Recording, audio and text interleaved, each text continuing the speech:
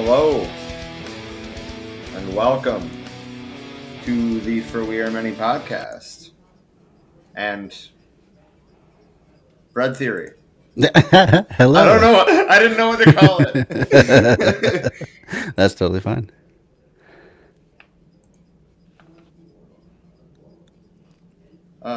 Well, how's everybody doing today? I mean, I'm doing pretty well. It was a nice day out here in Minnesota today. I was out shoveling wood chips for my job. Oh, there's Trish. She finally showed up. Finally made Hi. Just in time. Just in time, but you missed really? the my epic interweb. intro. Right on. Yeah, my interwebs finally decided to connect, so hey. Hey. Loop back in from the ether. Nice. Hooray. So what's up? How y'all doing? Good to see you, Zach. Look, you too, Good Rob, to see but you I too, just saw Trish. How you doing? All right, better. Good. Yeah. Worst problem I've had today is just that internet signal not wanting to carry me in here. Yeah, man. But Yeah, which is funny because we just pre-recorded tomorrow's stream and it worked just fine. Isn't that so weird? Sitting here like motherfucking my hotspot. Like what? What's your malfunction? Yeah, so for those watching from our channels anyway, we missed last week's. So if you want to catch up, you're going to have to go to Zach's channel. Yep. Yeah, and you can find, excuse me, the various places that I stream that on linktr.ee/bread_theory. That's linktr.ee/bread_theory. Take you to my YouTube, my Twitch, and my Facebook, and now I'm on Twitter as well somehow. I still don't quite know how the Twitter live stream works, but apparently that's a thing now. Right. Yeah. Before that, they had an option to live stream indirectly to Twitter. It was called Periscope. Yeah, but they shut that down, yeah. Yep, they shut that down, and now we are also on Twitter. Oh, very cool. Yeah, we're on Twitter, Facebook, Twitch, YouTube, and the Left Signal Boost Facebook. Left Signal Boost. Awesome. All right. Well, we will be in the paper book. We will be on page 133, in section 4 of chapter. What chapter is that? 5. Yeah, it's at chapter 5. So I got a little ways into chapter 5 last time. All right. I think we probably, I mean, if we went real fast tonight, we'd get to the end. We only got like 20 pages left. But if we go real fast. If we go real fast, but you know, if we want to take our time, probably just a couple more episodes. Yeah. I mean, I'm cool with either way. Yeah, yeah. Oh, me too. I'm definitely enjoying this. I'm just trying to find. There's the PDF. Okay. Had to search for a minute. Like, where did State and Revolution go? Indeed. I as you don't all know what page that's going to be in here. As you all already know, we are using the audiobook from Socialism for All on YouTube. Throw them a sub. I just did. I don't know how I haven't before now, actually. We've been using this video for weeks. Yeah, they're a great channel. Like, he's got a real clear voice, and I like his little annotations that he throws in once in a while. Yeah. All right. Zach, did you say we are at chapter 5? We're on chapter 5. We're going to start the section entitled The First Phase of Communist Society. So for me, that's on page 75. I have this version of it. So, it's section 3? I thought it was section 4. Either way. That's where I had bookmarked, so I'm pretty sure that's where I ended up. Okay. Sounds good to me. My bad. No problem. I'm almost in the Critique of the Gotha program. What was that? It was section 3. mumbling. I was saying I'm almost there, and right as it started talking, that paragraph rolled up. So I'm there. Oh, Nice. sweet. Marx goes into detail to disprove Lassalle's idea that under socialism the worker will receive the, quote, undiminished, or, quote, full product of his labor.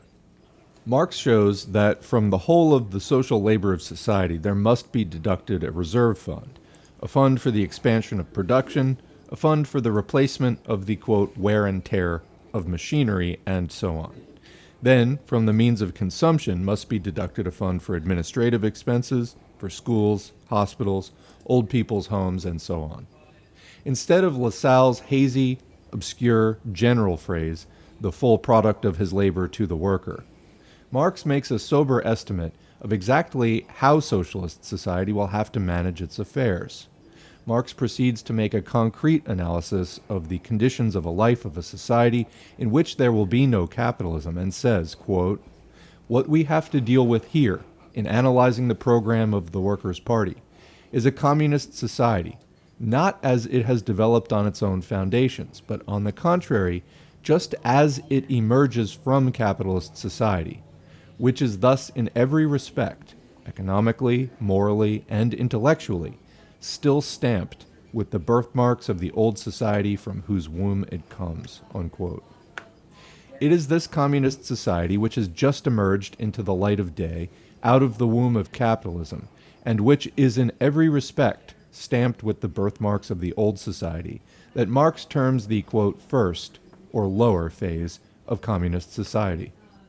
The means of production are no longer the private property of individuals. The means of production belong to the whole of society. Every member of society, performing a certain part of the socially necessary work, receives a certificate from society to the effect that he has done a certain amount of work. And with this certificate, he receives from the public store of consumer goods a corresponding quantity of products. After a deduction is made of the amount of labor which goes to the public fund, every worker therefore receives from society as much as he has given to it. Equality apparently reigns supreme. But when Lassalle, having in view such a social order, usually called socialism but termed by Marx the first phase of communism, says that this is, quote, equitable distribution, that this is, quote, the equal right of all to an equal product of labor, Lassalle is mistaken, and Marx exposes the mistake. Quote, "Hence the equal right," says Marx, "in this case still certainly conforms to bourgeois law, which, like all law, implies inequality. All law is an application of an equal measure to different people, who are in fact not alike, are not equal to one another. That is why the, quote, equal right is a violation of equality and an injustice. In fact, everyone, having performed as much social labor as another, receives an equal share of the social product after the above-mentioned deductions. But people are not alike. One is strong, another is weak. One is married, another is not. One has more children, another has less, and so on. And the conclusion Marx draws is, quote, "With an equal performance of labor, and hence an equal share in the social consumption fund, one will in fact receive more than another, one will be richer than another, and so on. To avoid all these defects, the right, instead of being equal, would have to be unequal," unquote. Can we pause that The for first a second? phase of communism Yep. Because I'd just like to point out that that sounds kind of ableist as fuck. The way that LaSalle was conceiving of it. Well, I mean, kind of both. Even that statement of all laws and application of an equal measure to different people who in fact are not alike and are not equal to one another. And I get that he's stating that in the framework of what they're able to do to society, Mhm. but that doesn't make anybody better if they're unable to. Yeah, They I totally agree with that. It's one of those things that, okay, like even in that statement of LaSalle that provided for, old folks homes and stuff. Hmm. Well, what about the disabled? you Yeah. know, um, we completely got left out of that equation. Just saying, Yeah. as somebody who is disabled and unable to produce the same amount of quote unquote value to contribute to society as I used to be able to, that shouldn't hinder me from having enough to live comfortably and with dignity, Absolutely. or anybody else who's disabled. Yeah. And what about a parent who chooses not to work and instead raise children? They're not, they're not going to work, so you couldn't really say that they were having a contribution to society in that way. But in very real ways, they do contribute. So you have to account for them as well. Raising a family is They're labor. raising the next generation. Absolutely. Yes, and it is unpaid labor. Yep. Hmm. Tons of stuff. And some people want to work more. Some people don't want to work as much. And those people should also be equally valuable members of society. So yeah, I can see your problem with using that word unequal people there. I think and he probably should have fleshed it out a little more, because I think what he's driving at is not everyone's circumstances are the same. And not everyone Yes. chooses to or is able to do the same things. Everyone has their different skill levels in whatever area. And then so to make things just like you get this much, you get this much, it's kind of a Should be equality but not for equity. kids. Exactly. Exactly. You know, yeah, where he stated that of like, this person might have one kids, that person more, Mhm. yeah, if you have more kids, you're obviously going to need more resources to be able to feed and clothe and shelter those children. Hmm. That's a given, Hmm. you know. Hi, Natalie. I just saw the comments popping up. Hi, Emily. Hi, Natalie, Emily, John. Yeah, I think John makes a good point there. That famous phrase, "From each according to their ability, to each according to their needs." Yeah, basing your Yes. economy on needs rather than some arbitrary idea of trying to value one sort of labor over another. Do you do it in time? Do you do it in effort? And like two people are going to do the job in different ways at different rates, and all of those ways that are not really a good way of taking account of what people are actually contributing or not. Right. And like even say applying that to housing. Okay, well, if you already own a home, then you're not going to need to be, say, provided with another home or something. Right. But if you don't have a home, you're going to need to be provided with a home. Gonna need a home, for sure. Absolutely true. Which we could so easily do, seeing how we have more empty houses than we do homeless people. Yeah, well, I know, especially in the major cities where all those millionaires and billionaire land speculators like to buy up tons of real estate and then just sit on it till they get a better price for it. That stuff could be going to real use. I mean, at the very least, we got to decommodify housing and other basic human rights, because it's just ridiculous that people have to struggle and struggle just to survive. Everyone should get a basic level to stand on. Otherwise, how can you ever even claim that there's equal opportunity in anything that you do? You Right. can't There's really, really not, if you have like, so many housing things holding you back. as a commodity. Yeah, Absolutely. you're on point.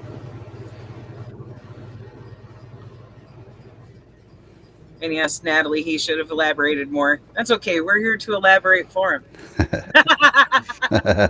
And it's not like we're the first either. I mean, there's been a lot of, communist theory since Lenin. Absolutely. Right. That's another part of bringing it into current day view. There's a greater understanding, a much greater understanding today when it comes to meeting those needs of those who are unable to contribute labor than Mhm. there was at that point in time. know? Well, yeah, I mean, Absolutely. at the time that this book was written, there had never been a successful proletarian revolution. Right. Fair. That's fair to say. Yeah, people need to be reminded constantly that the American Revolution was a bourgeois revolution. You know, Yes. first and foremost, they may have used the lower classes to fight their battles for them, but it was all in the name of capitalism and private property. Absolutely. John said the capitalist system is slavery. It is kind of like that Rick and Morty. It's like slavery with extra steps. Yes. Yes. It is. Fuck. Yeah, So that's it just exist. uh-huh. Like, why can't we just be and vibe? And no, we have to Yeah, justify no, yeah, there we go. money. Money. All right, you guys ready? Yes. Yeah. John said we have to Therefore, avoid creating another forced labor relationship too. Sorry, I just wanted to point that out real quick before Yeah, for sure. you hit play, because yes, very valid point. Mm-hmm. Well said. Yep. Cannot yet provide justice and equality. Differences, and unjust differences, in wealth will still persist, but the exploitation of man by man will have become impossible because it will be impossible to seize the means of production, the factories, machines, land, etc., and make them private property.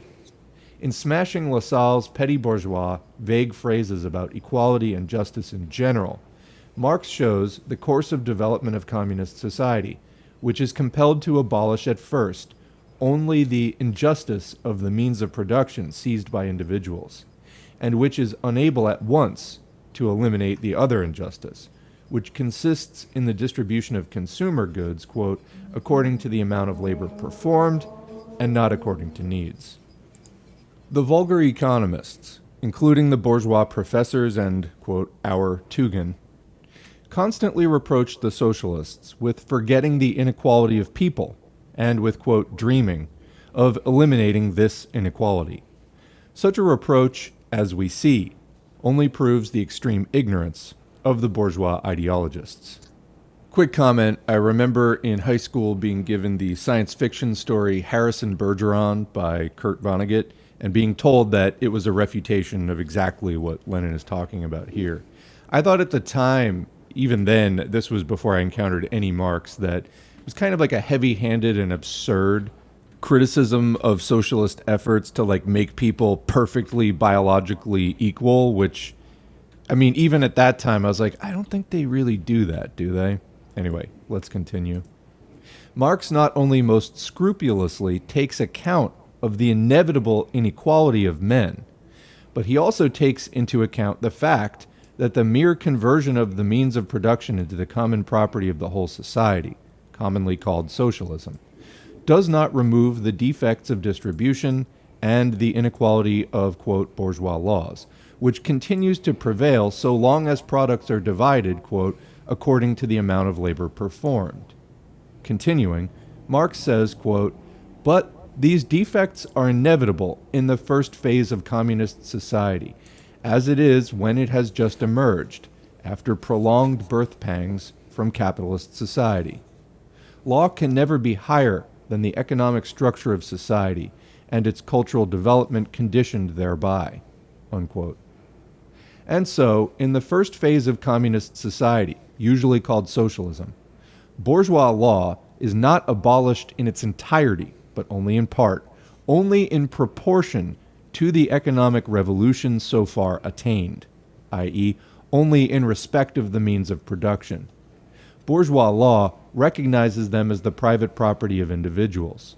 Socialism converts them into common property. To that extent, and to that extent alone, bourgeois law disappears. However, it persists as far as its other part is concerned. It persists in the capacity of regulator, determining factor in the distribution of products and the allotment of labor among the members of society.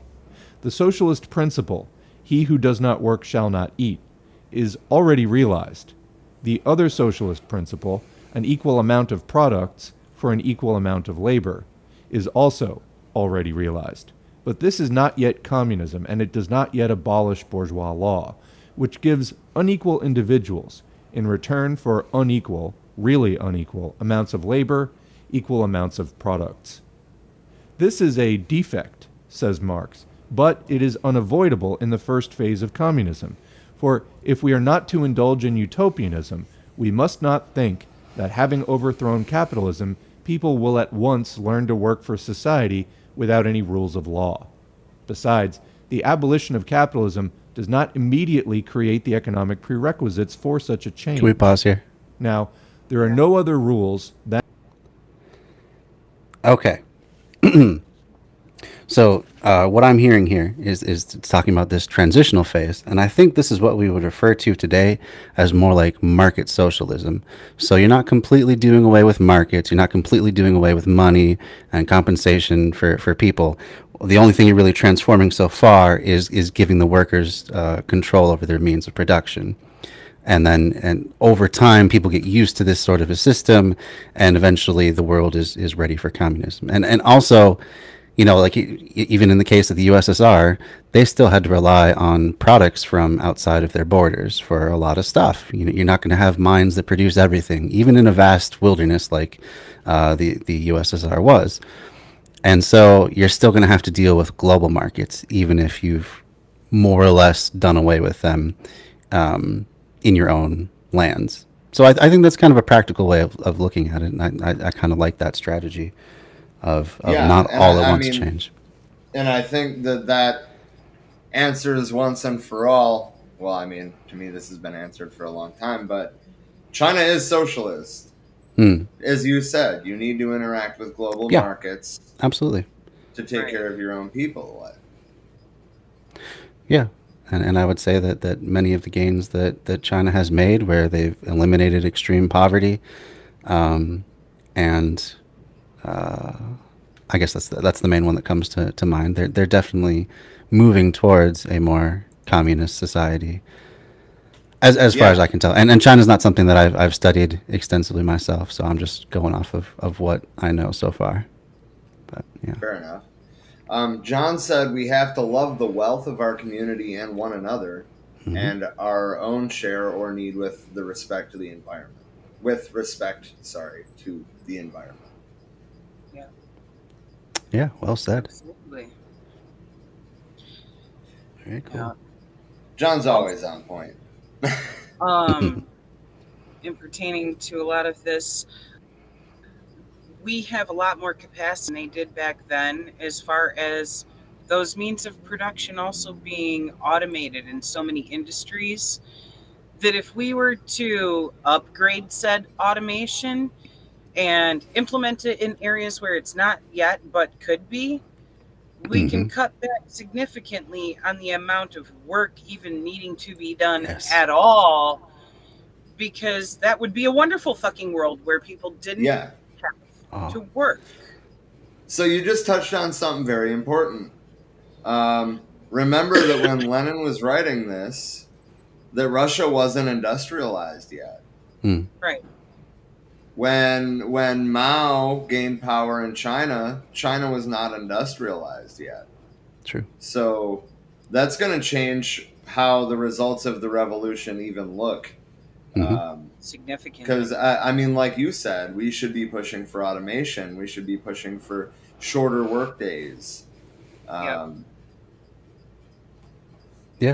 And I think for those of us, like myself included, who think that perhaps things like worker-owned cooperatives could be a good stepping stone towards a more socialist or communist society or whatever sort of leftist society, I think it's a really good selling point to tell people that the way things are right now with capitalism, all of the gains in automation go directly to the people that own those robots or whatever the process is. It goes to the owner class, and it's at the expense of the worker. People lose their jobs over automation constantly. It's a terrible problem that capitalism can't really solve. All you have to do is invert that a little bit and have everyone be an owner, and now suddenly any gain in automation at your workplace is a gain for everybody. It's more profit, and you can decide how you want to how you want to play it. You could work less and just have everyone work less hours, or you could all work the same hours and enjoy more, profit shared amongst all of you. So I think, I mean, for me, that would be a real big selling point if I was trying to be persuaded by someone to adopt that sort of a system. Agreed. Absolutely. Because that's the thing. The automation should be a beneficial aspect to everyone involved there, not a threat to your survival. Yeah, I mean, it's called technological progress. Like, you think it would be progress for everybody, but instead it's Right. it's again just for the people that own it. Yep. Sees the fucking memes. It always seems to be that way. There you go. Wait, what? I said, seize the fucking means. Yeah. Right on. The capitalists do not have the right to exploit you. Don't give them the privilege. Right. Absolutely. So John said, restore community and Yes. art and entertainment. Mhm. Yes, we can get rid of this starving artist motif once and for all. Music is labor. Art is Absolutely. labor. Writing a book is labor. We still seem to understand that one, but you get the point. Mm-hmm. Absolutely. And we should want that as a society. It enriches us all to have that being able to be produced. You And I how mean, much think how many. I- Go ahead. sorry, you know how much I would love to be able to just do music and art and not have to worry about Yeah. anything else other than, like, we contribute labor to these segments, but Sure. Yeah. just enjoy creating instead of being told by society that I need to perform some labor for somebody else to profit off of to justify my existence. Fuck that. I Absolutely. would rather create things that bring beauty to people's lives. Right on. And just think of how many people would be liberated and able to do that sort of thing if they weren't constantly struggling for survival. How many people now that spend their time rushing from 3 different jobs just to make ends meet and raise their family or whatever, how many of them could then be free to actually decide whether or not they want to do art as part of what they contribute to the world, or invent things, or produce other things that right now they just have no ability to do because they're just trying to survive. Right.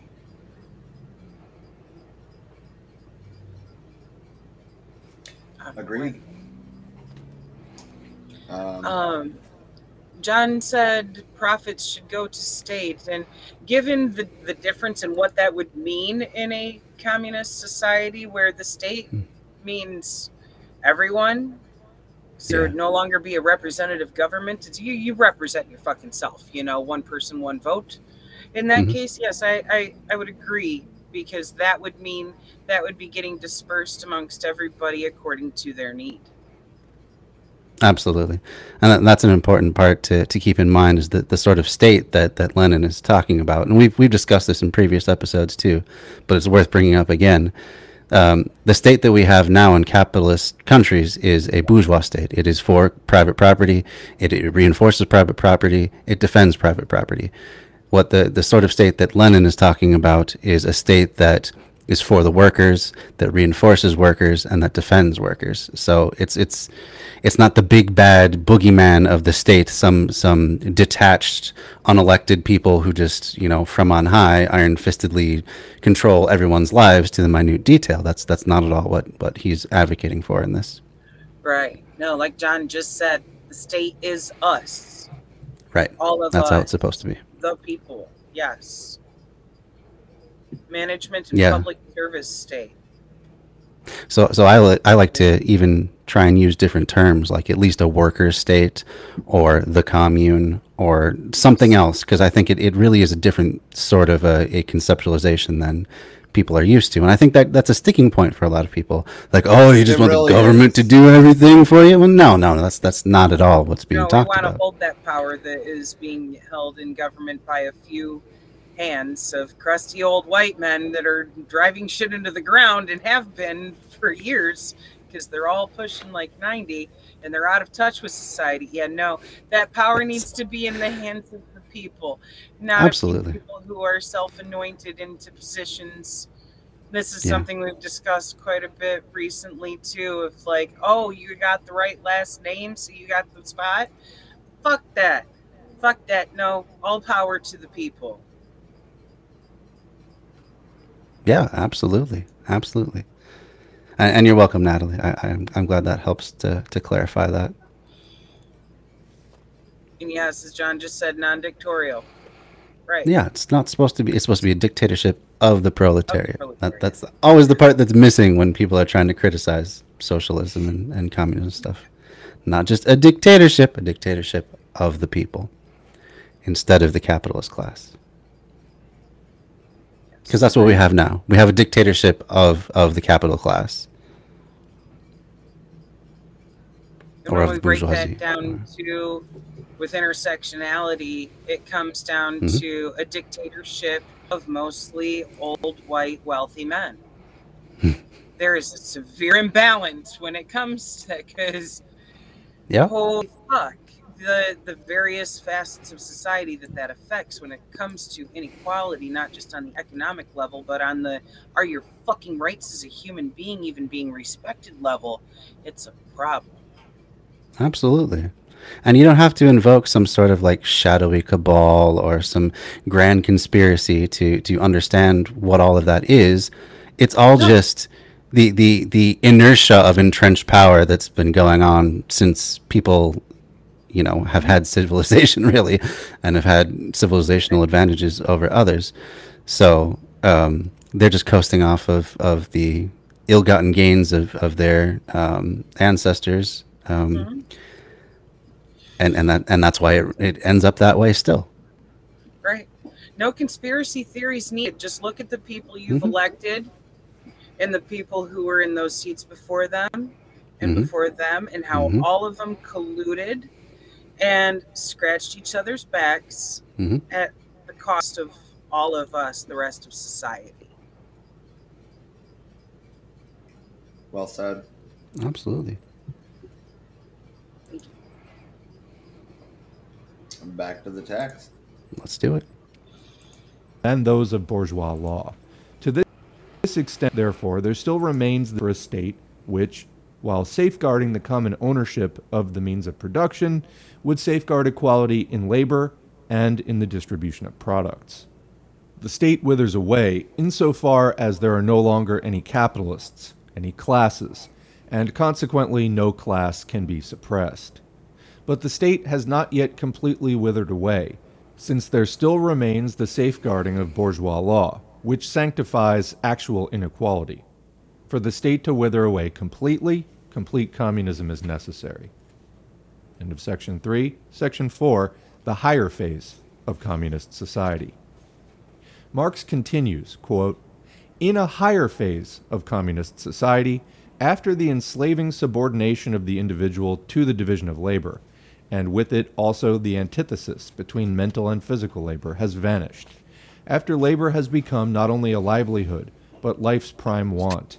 After the productive forces have increased with the all-around development of the individual, and all the springs of cooperative wealth flow more abundantly, only then can the narrow horizon of bourgeois law be left behind in its entirety, and society inscribe on its banners, from each according to his ability, to each according to his needs."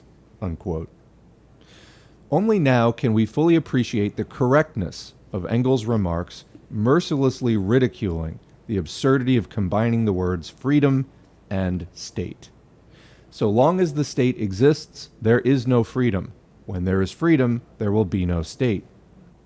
The economic basis for the complete withering away of the state is such a high state of development of communism, at which the antithesis between mental and physical labor disappears, at which there consequently disappears one of the principal sources of modern social inequality, a source, moreover, which cannot, on any account, be removed immediately by the mere conversion of the means of production into public property, by the mere expropriation of the capitalists.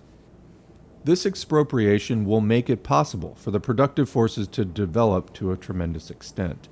And when we see how incredibly capitalism is already retarding this development, when we see how much progress could be achieved on the basis of the level of technique already attained, we are entitled to say with the fullest confidence that the expropriation of the capitalists will inevitably result in an enormous development of the productive forces of human society. But how rapidly this development will proceed, how soon it will reach the point of breaking away from the division of labor, of doing away with the antithesis between mental and physical labor, of transforming labor into life's prime want, we do not and cannot know. That is why we are entitled to speak only of the inevitable withering away of the state, emphasizing the protracted nature of this process and its dependence upon the rapidity of development of the higher phase of communism, and leaving the question of the time required for, or the concrete forms of, the withering away quite open, because there is no material for answering these questions. The state will... So, I guess I wanted to interject there to say that he's reiterating that he doesn't know. You know, the question of time, the concrete forms of how it's going to wither away, he doesn't know. There had at that point never been a successful proletarian revolution. Mm-hmm. And it was ignorant and arrogant of him to try to assert any specific time frame on that when you can't speak from any experience and look at what's happened before, because it hadn't happened yet. Very true. Very true. You know, now look at examples like Cuba and be able to see and look at the revolution is ongoing. Mm-hmm. Exactly. They are still in the lower stage of communism.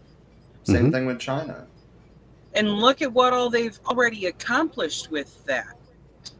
You know, they too don't have extreme poverty. They don't have any going fucking hungry. Everybody has health care.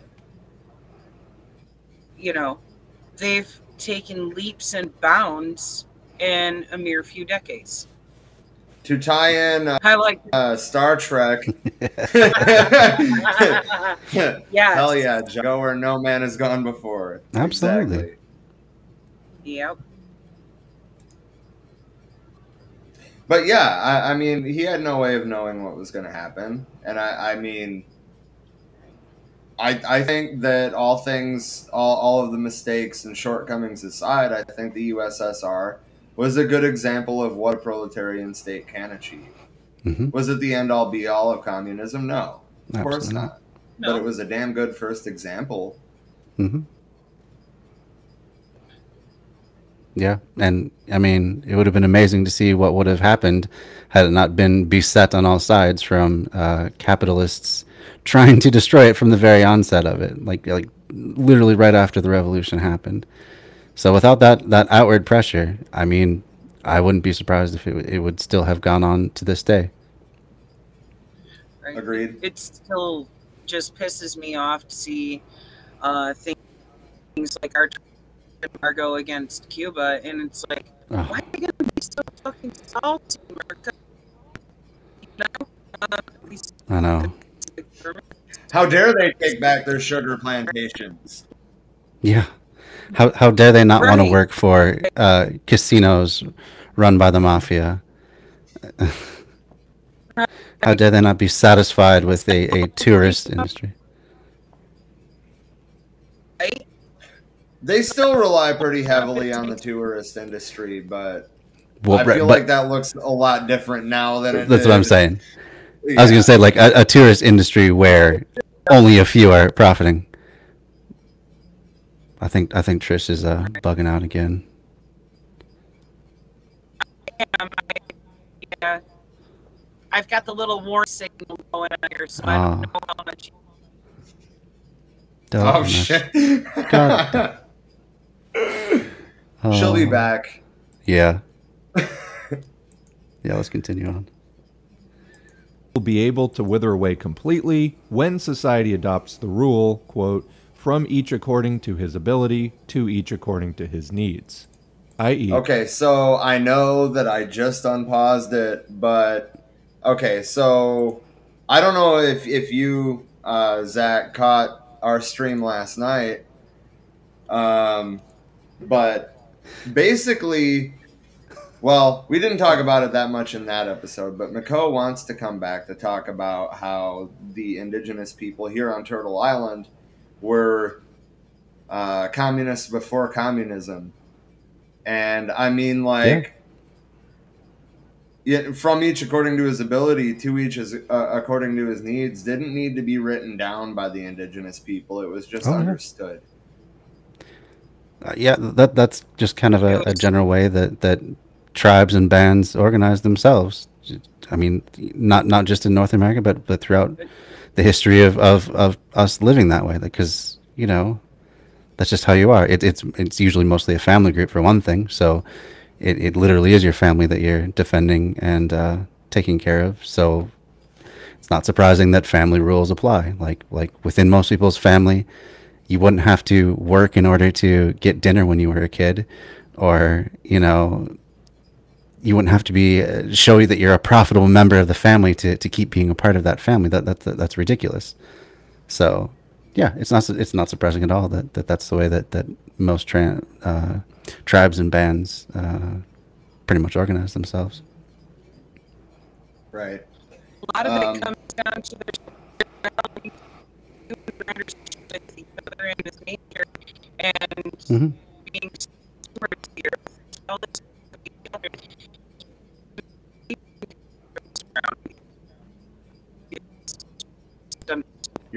You're cutting out again, but yeah, you're completely right there. But yeah, I mean, like, their rules of society were different than ours are, and I mean, when he says rightful stewards, he specifically refers to Turtle Island, meaning North America. But I mean, they lived in harmony with Turtle Island, and since colonizers have, or Europeans as we call ourselves, have arrived here, we've left behind us a path, a trail of extinction, and that was pretty profound. But yeah, I mean, a lot of it comes down to the spiritual side of it, and that's something that he stressed a lot. But anyway, we're getting a little off topic. So No, I enjoy it though. That's cool. I mean, really, it's all I think those how it should be. Agreed. For that matter, I still can't wait to have Mako back on. He was a great. I don't even know that I want to call him a guest. I felt like I was the guest. Yeah, I'll have to go back and watch that one. Yeah, it was a beautiful conversation. He is an awesome person, beautiful soul. He's just one of those people that carry you right up to actually get to work on changing these things. I love the passion he brings to the table for what he's doing. That's awesome. Yeah, I'll definitely have to check that one out. I only caught the very beginning of it, and then I had to do other stuff. But I'll go circle back and check that one out for sure. Indeed. Anyway, back to the text. When people have become so accustomed to observing the fundamental rules of social intercourse, and when their labor has become so productive that they will voluntarily work according to their ability. The narrow horizon of bourgeois law, which compels one to calculate, with the heartlessness of a Shylock, whether one has not worked half an hour more than everybody else, this narrow horizon will then be left behind. There will then be no need for society, in distributing the products, to regulate the quantity to be received by each. Each will take freely according to his needs. Could you pause for just 1 second? From the bourgeois point of I just wanted to address that one ethnic slur there. Yeah, that's one thing that has not aged well, apparently. I was not expecting that. But yeah, for those who might be wondering which one that is, I'm pretty sure that one there, the heartlessness of a, and then he says it, I believe that refers to Jews. I think that's a pejorative for Jews. So that's unfortunate to see. Yeah, it's a reference to Shakespeare, so really, okay, would have been the anti-Semitic one there, but yeah, still, yeah, kind of hit it pretty hard, right? Yep, that one definitely did not age well at all. It's like, wait a fucking minute. Yeah, but the notes at the bottom say that a Shylock is a moneylender in Shakespeare's The Merchant of Venice. Mm-hmm. Okay, historically speaking, the whole reason why white Europeans fucking hated Jews so much in that context is because Jews will not charge interest to fellow Jews. Not allowed to, according to the Torah. You know, that is one of those Old Testament laws. You are not allowed to charge interest, but you can charge goyim interest. So white people were mad that they couldn't get money lended to them without interest, but Jewish people could from each other, you know. It was just, they were driving a massive salt truck. They were very salty about that. Yeah. Very. Yeah. I've actually never heard that as a racial slur, but I'm not surprised. Yeah, I know I've heard it somewhere. It's definitely not used much anymore. Thank goodness some things wither away, but right. Yeah, I just thought I'd point that out because I didn't want that to just go unaddressed. Yeah, that's fair. Yeah. Definitely needed to be one of those moments of, again, let's bring this into modern context and wait a fucking minute, that's not okay. Yeah. Yeah. You know.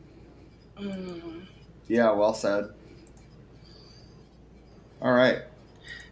To view, it is easy to declare that such a social order is, quote, sheer utopia, and to sneer at the socialists for promising everyone the right to receive from society without any control over the labor of the individual citizen, any quantity of truffles, cars, pianos, etc. Even to this day, most bourgeois savants confine themselves to sneering in this way. Comment, nothing has changed. Thereby betraying both their ignorance and their selfish defense of capitalism. That was great. I was thinking the same thing. I was thinking the same thing, and then he said it. Yep.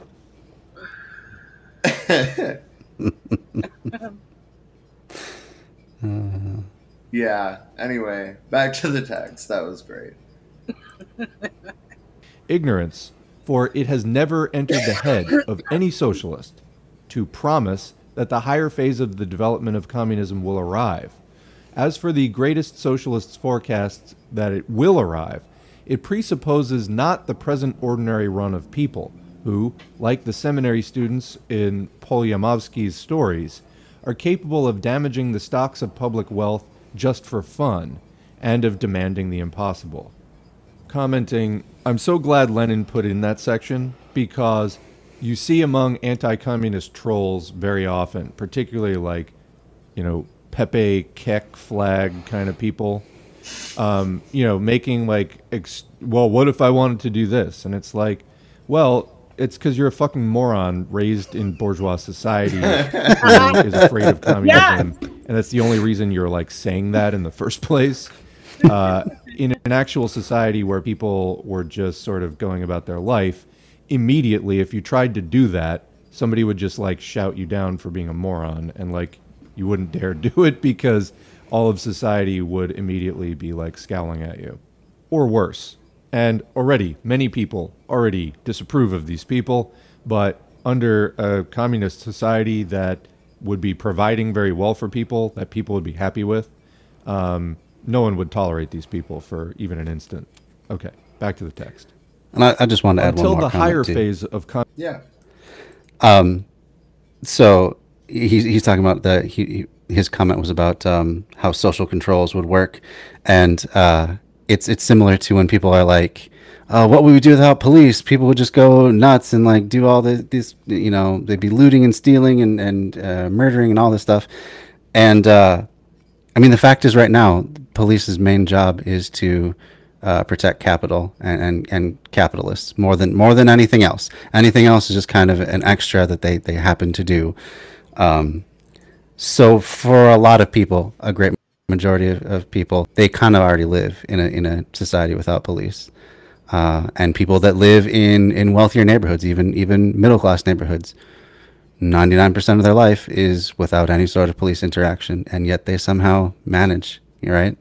Probably because their needs are met. I would surmise, because they don't have to worry about struggling to survive.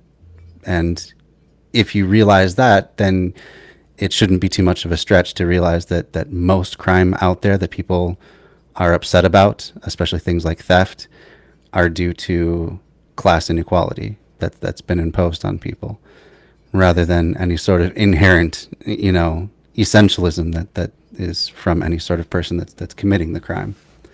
So when you take that away, you take away a lot of the impetus for crime. Even some violent crimes, a lot of domestic disputes are over money, and usually the lack of it, or how it's spent, or any of that sort of thing. If those pressures are taken away too, you would definitely see that sort of thing going down as well. So, yeah. And then for everything else, yeah, no one's just going to let people go running around raping and murdering and doing terrible things. Nobody likes that stuff. Everyone can understand that that's bad. And if we were thinking of ourselves not as just individuals, but as a, you know, a part of the government and a part of society, then it's not too much of a further leap to assume that people will, yes, just rush to the rescue of people, and protect one another.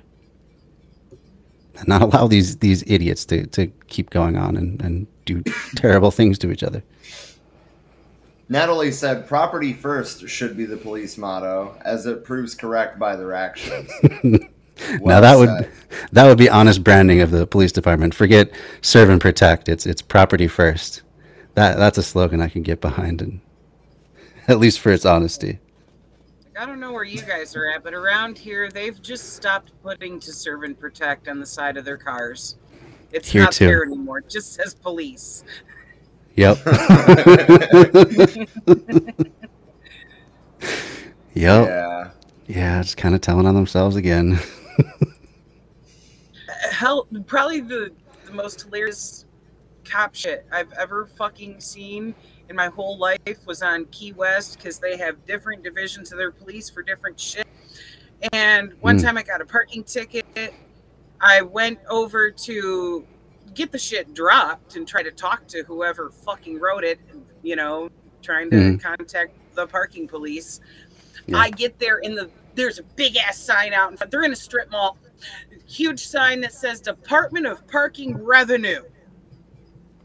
I was like, God damn, at least you're honest. Oh, God, yeah. That is what Truth in advertising. Mm-hmm. Yep. And that's so absolutely true. Across the country, I'm sorry, I keep cutting you off because you're lagging. Sorry about that.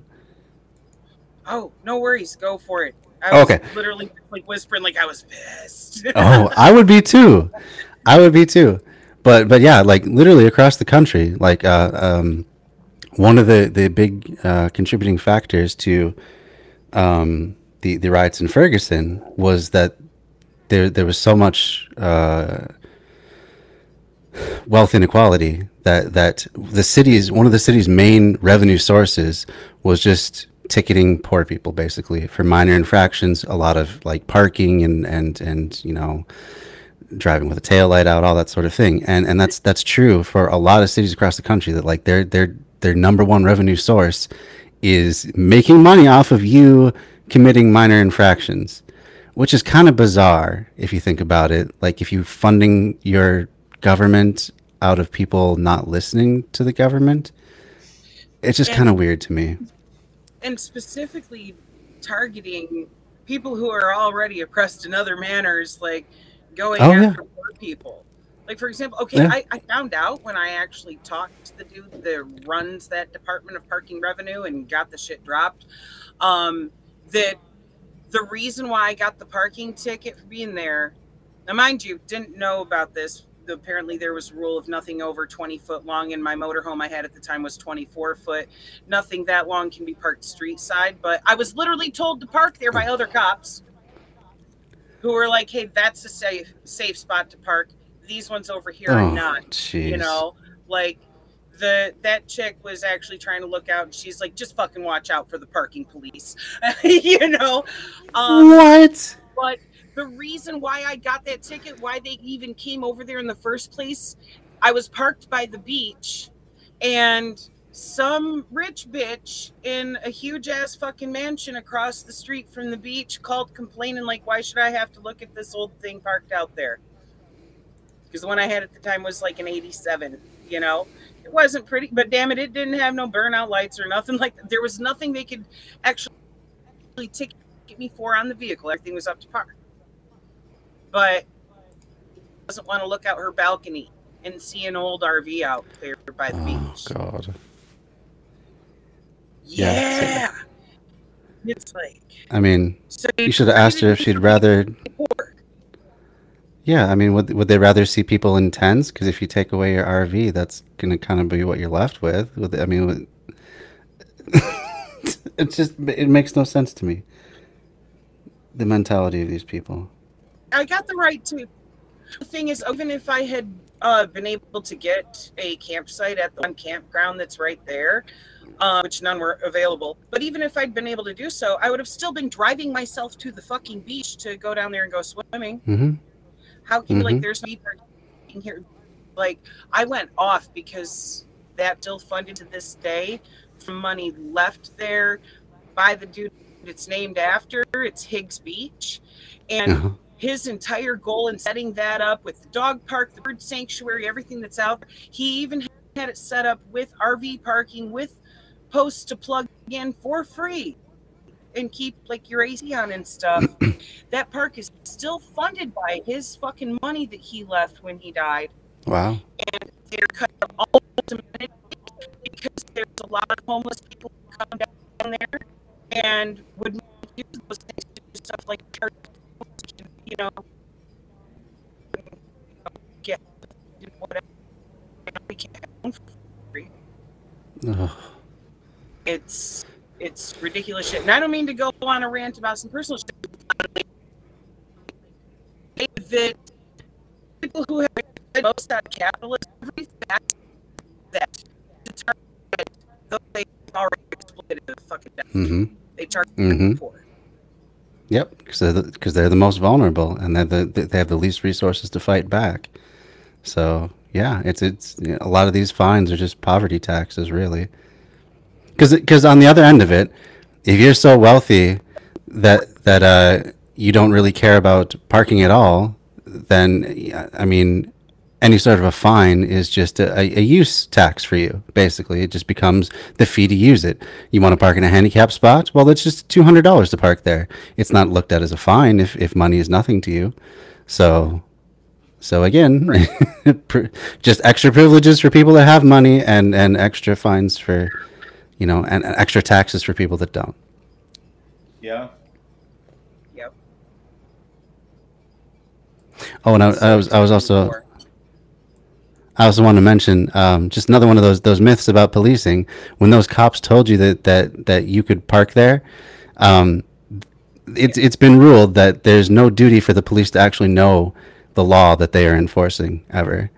Very true. They Most of the they don't times have to cite the law, and most of the times they don't, because I mean they get what, not all that much training. They don't have to go to even a they don't have to get an associate's degree. I don't believe. So I'm not sure how long police academy is, but it's shorter than any sort of college. That's kind of weird. Probably not But gonna yeah, have. lawyers have to Downright go to fucking school for scary. 7+ Oh. years to be able to practice the law in court. It's ridiculous. Yeah, that makes no sense. So Right. to serve. Oh, sorry. Go ahead. I Oh, was going to say you should need at least that long too if you're going to be a police officer.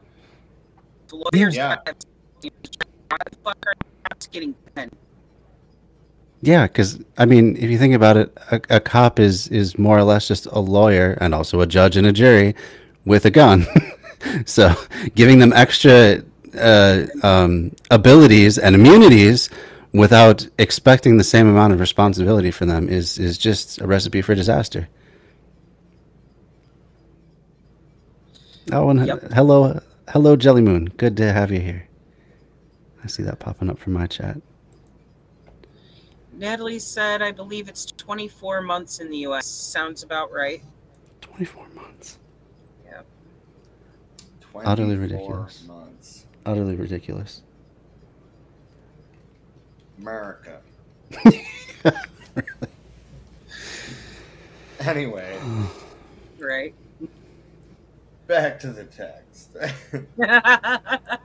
Communism arrives, the socialists demand the strictest control by society and by the state over the measure of labor and the measure of consumption. But this control must start with the expropriation of the capitalists, with the establishment of workers' control over the capitalists, and must be exercised not by a state of bureaucrats, but by a state of armed workers.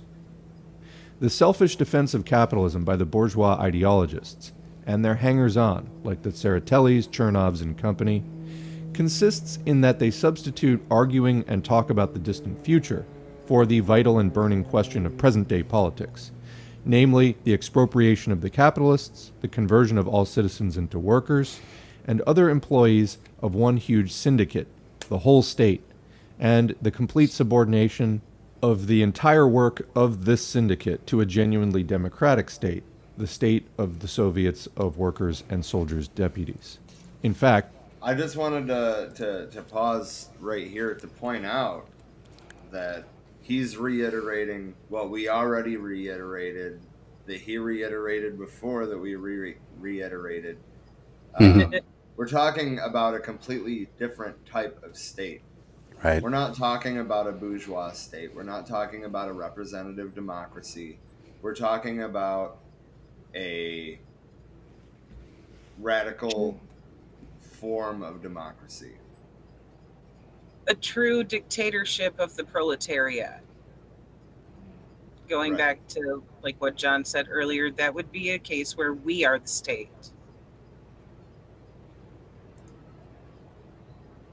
It is no real governing power of authority over you when you have an equal stand and an equal say just as much as anybody else in the community. This requires people to participate. That's a problem too, apathy. But anyhow.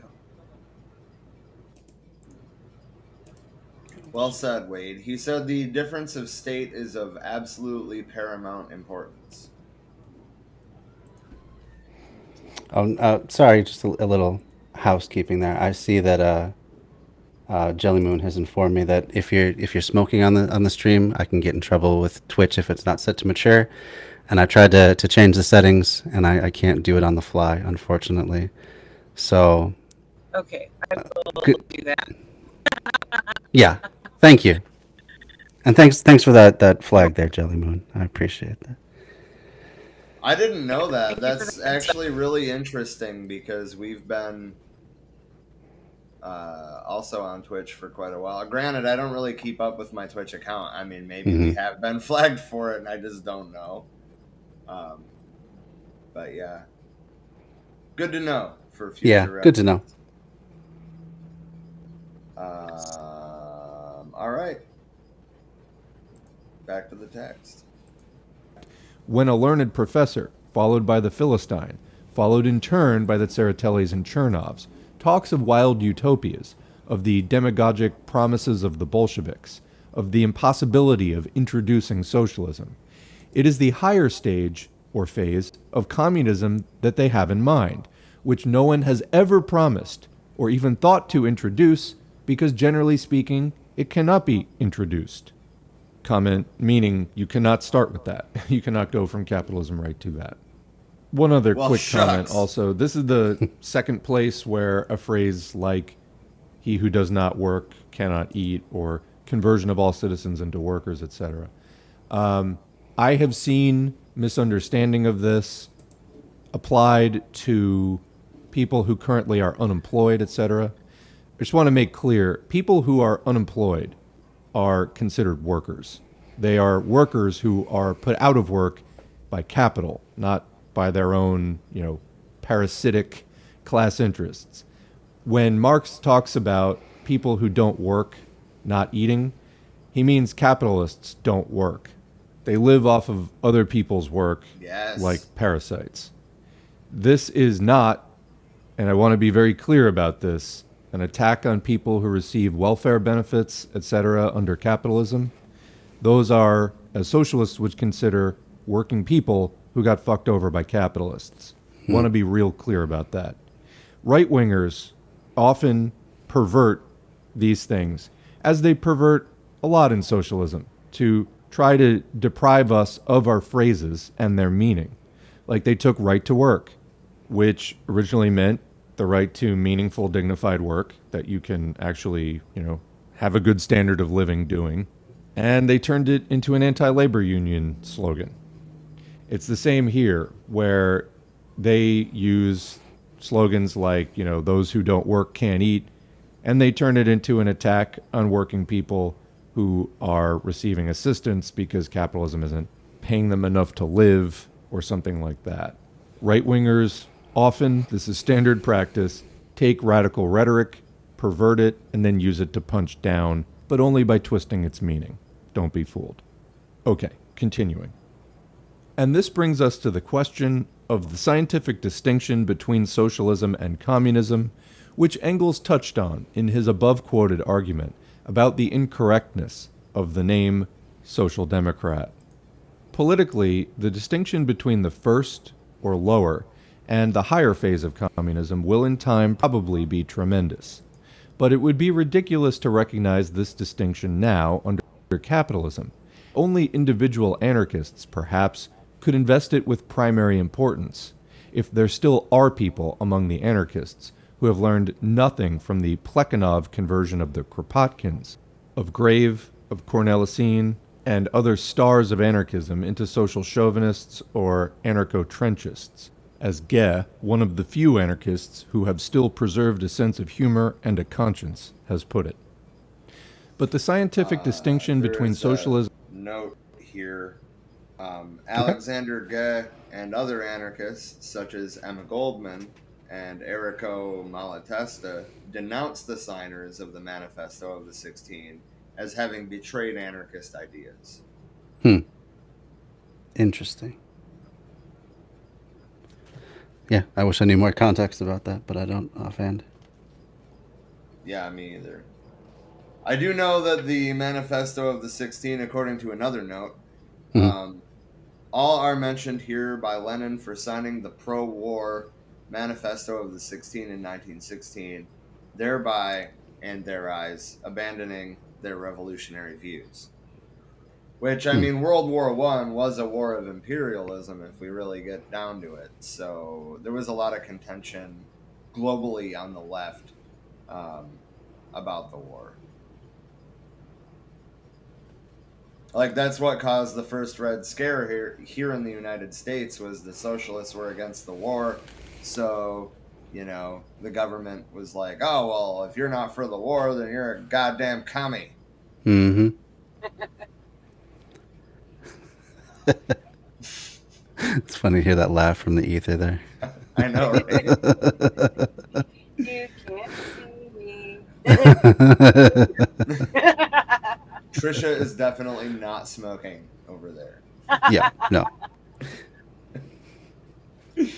I'm sorry, I'll quit being dumb. Back to the text. And communism is clear. What is usually called socialism was termed by Marx the first or lower phase of communist society. Insofar as the means of production becomes common property, the word communism is also applicable here, providing we do not forget that this is not complete communism.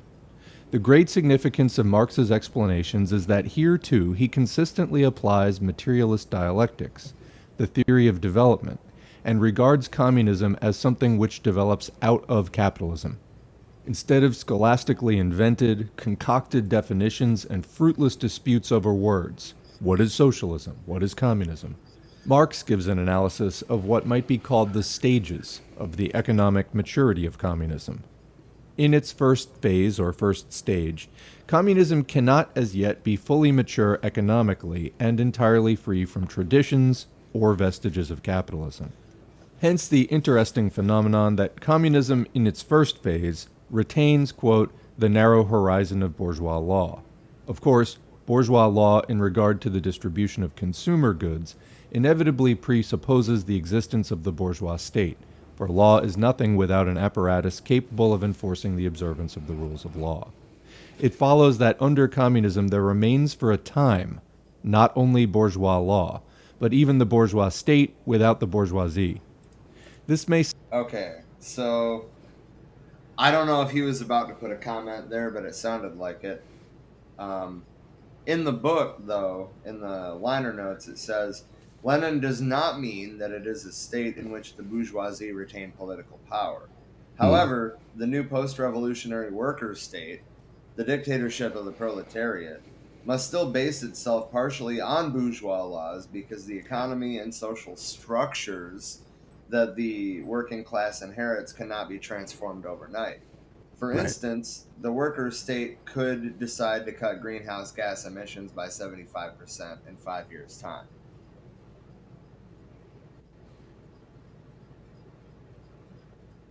Yeah, that makes sense. That makes sense. How you doing over there in the ether, Trisha? I'm doing well. I definitely did not put that cigarette out and light something else on fire. I'm definitely not smoking marijuana on the show that is completely legal for medicinal and recreational use in my state. Yeah. Now, you know, I think I'll probably just in the future put my Twitch stream on mature just as a blanket thing, because that is, they did rule that was legal too with Twitch, that as long as it's legal in your state you can smoke on stream. So which is why I'm being very specific, because I was smoking on stream earlier. Yeah. So just being very specific, that is legal here. Yeah. Yeah. It's also legal here. I don't. Yep. Yeah. I mean, I don't usually smoke on stream anyway, but if I did, it's legal. Well, if I didn't, I wouldn't be able to sit through these streams because of the nerve pain. So it is what it is. It is what it is. Totally understand. Also, I think you can set your icon to just instead of being your camera, it can be like another icon. So you can change your avatar. I think you can switch between. I don't know if I have any photos on this laptop. I should by now. I've had it a few months, but I think you can just make it a letter too, like so it would be like a T or something like that. Well, that's what's showing on the little window there, but when I click change avatar, okay, there we go. Let's see if I can find something. Give me a moment. So at least other people would know you're here. That's all I'm saying. Right. Yeah. It doesn't do like on Zoom where it just blacks your screen out. It just doesn't have a window there for me at all. It's just a voice coming at you from the ether, which y'all should be used to with the way my signal cuts out. Shit. Indeed. All right. Well. See what happens if I just see if I put that up there. Why doesn't that show up on the screen though?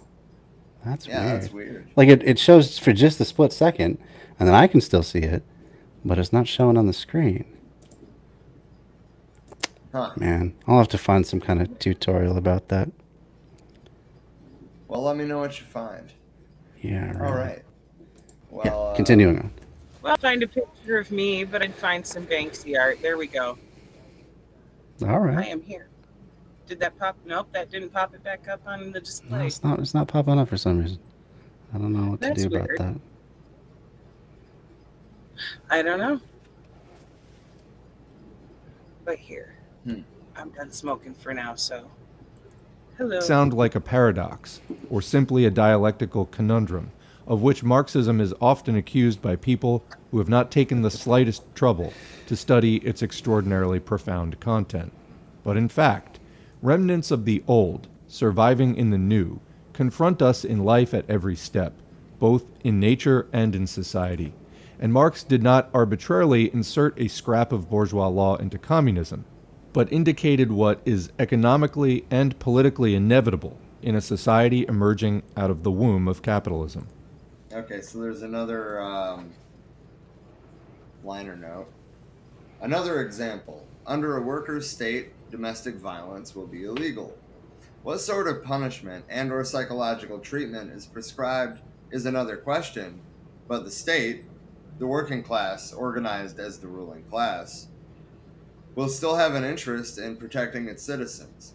However, the fact that there will still be domestic violence in the years after the revolution because of the damage done to individuals by capitalist society still means that society is sick and needs coercive laws, or bourgeois laws. So, like, I guess in that sense, if we look at China or we look at Cuba, they do still have a fairly bourgeois law set up in terms of the structure of the laws themselves. Like, yes, there are laws that restrict what people do, but it's kind of basic shit. Like, you know, don't fucking kill people. Don't beat your wife or your husband. You know, like, don't Don't go around fucking raping steal people. from people. Especially. Exactly. Don't be a fucking pedo. Yep. Now, see, there's certain extreme crimes like that I think definitely would call for just a death penalty. There's other stuff that it's like, okay, expulsion from the community. Bye. You know, but shit that there's no fixing. There's no getting a pedo to not be a pedo. They've tried 50 million different ways from therapy and whatnot. You can't condition that out of someone. The only way to stop that person from being a harm to the rest of society is to remove them from society. And that's just a sad fucking truth, that until those types of people stop doing that type of shit, there's going to be a need for some type of criminal law to handle that. For sure. I respectfully disagree a little bit on the case of rehabilitation with pedophiles. I've heard from a therapist friend of mine who has worked with those populations that sure, maybe you can't get them to stop having certain urges or desires, but you can get them from you can stop them from acting on it. And I think if we're looking at the consequences of people's actions, kind of guiding the law, then perhaps we can get to a point where, you know, they're allowed to be in, you know, something short of just killing them, maybe. I can understand the desire to do so. Like it's definitely really terrible stuff, but I don't know that there's absolutely no hope for them. That's all I'm trying to say.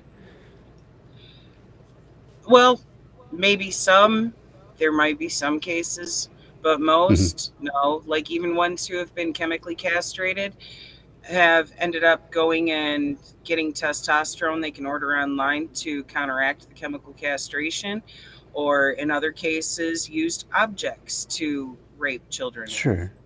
So well, I mean, yeah, definitely. If there's no stopping a motherfucker, there's no reason to allow them continued opportunity to go around harming the community. Right. but the prison system is also something we need to abolish. So there's got to be an answer that doesn't involve a prison system that has the corruption and problems that it has You right know, now. on that, I tend to think that we talked about this briefly on yesterday's stream. I think that we should ask fucking McCo. Like, how do we deal with these specific types of offenders? How?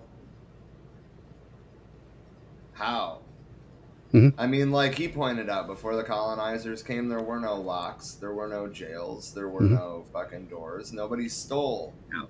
Nobody needed to go to jail. And he said that, you know, when there was harms caused, he wasn't specific on what kinds, but, you know, that they would exile people from the community and sometimes give them a chance, you know, 10 years later, whatever, to come back.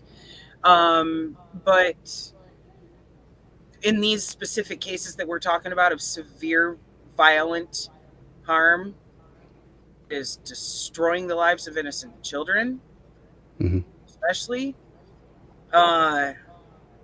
I don't think exiling would be sufficient. And in the cases of the ones, he said there was that other make methods difference- too. He just didn't elaborate. right? The thing is, it's a double-edged sword. In like the cases of the ones your friend was referring to, of actually having, you know, some breakthrough with them.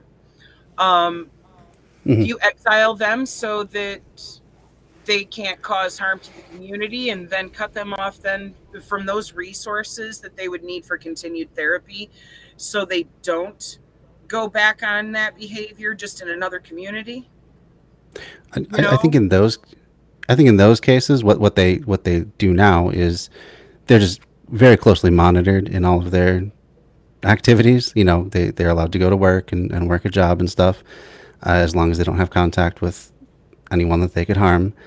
And yeah, they're just very tightly controlled in their movements. And in a more communal society, I would have to believe that people would be more apt to look out for each other and just not allow these sorts of things to happen in the first place more often. You know, having so much private property and ability to keep people away and all that stuff, that can lead to situations where people can do really terrible things to one another. But if we're having a more open society instead, then I would hope that would lead to, you know, just those sorts of people not being able to have access to harm others in the first place. I would hope that too, but the problem is, statistically, in most cases, we're talking about close family members or friends of family that are doing these things. So there's either already an unawareness of it by the other adults in the situation, or they know and they're not doing anything to stop it, whether it be for fear of harming themselves. I think that it all comes down to capitalism. I think that these people are damaged as a result of capitalism, and I think that the family structures that you're referring to are also structures of capital. Well, yeah, because it goes hand in hand with patriarchy and things along those lines that, you know, direct causes of great amounts of harm. But I don't think ending capitalism is going to solve people having a fucked up way of existing that's what they do. Not right away, no, but the idea is to shift society as a whole. I mean, if we get rid of the condition... Oh, I see. I'm still here, but I need a cigarette for this conversation, because this is... Yeah, sorry, I didn't mean to touch off a touchy subject or anything like that. No, it's okay. It needs to be discussed, because this is one of the things that we are going to have to address post-revolution. Absolutely. Is how the fuck do you handle these types of crimes? Well, yeah, that's true. And ultimately, like, I guess what I'm trying to say is I don't think it's going to be a long-term thing that we have to deal with. I think that these people are sick as a result of capitalism. Like, whether it's them directly or somebody else, I mean, I guess is really kind of irrelevant. But I mean, Lenin even says, Shit, where was that? I shouldn't have put it down.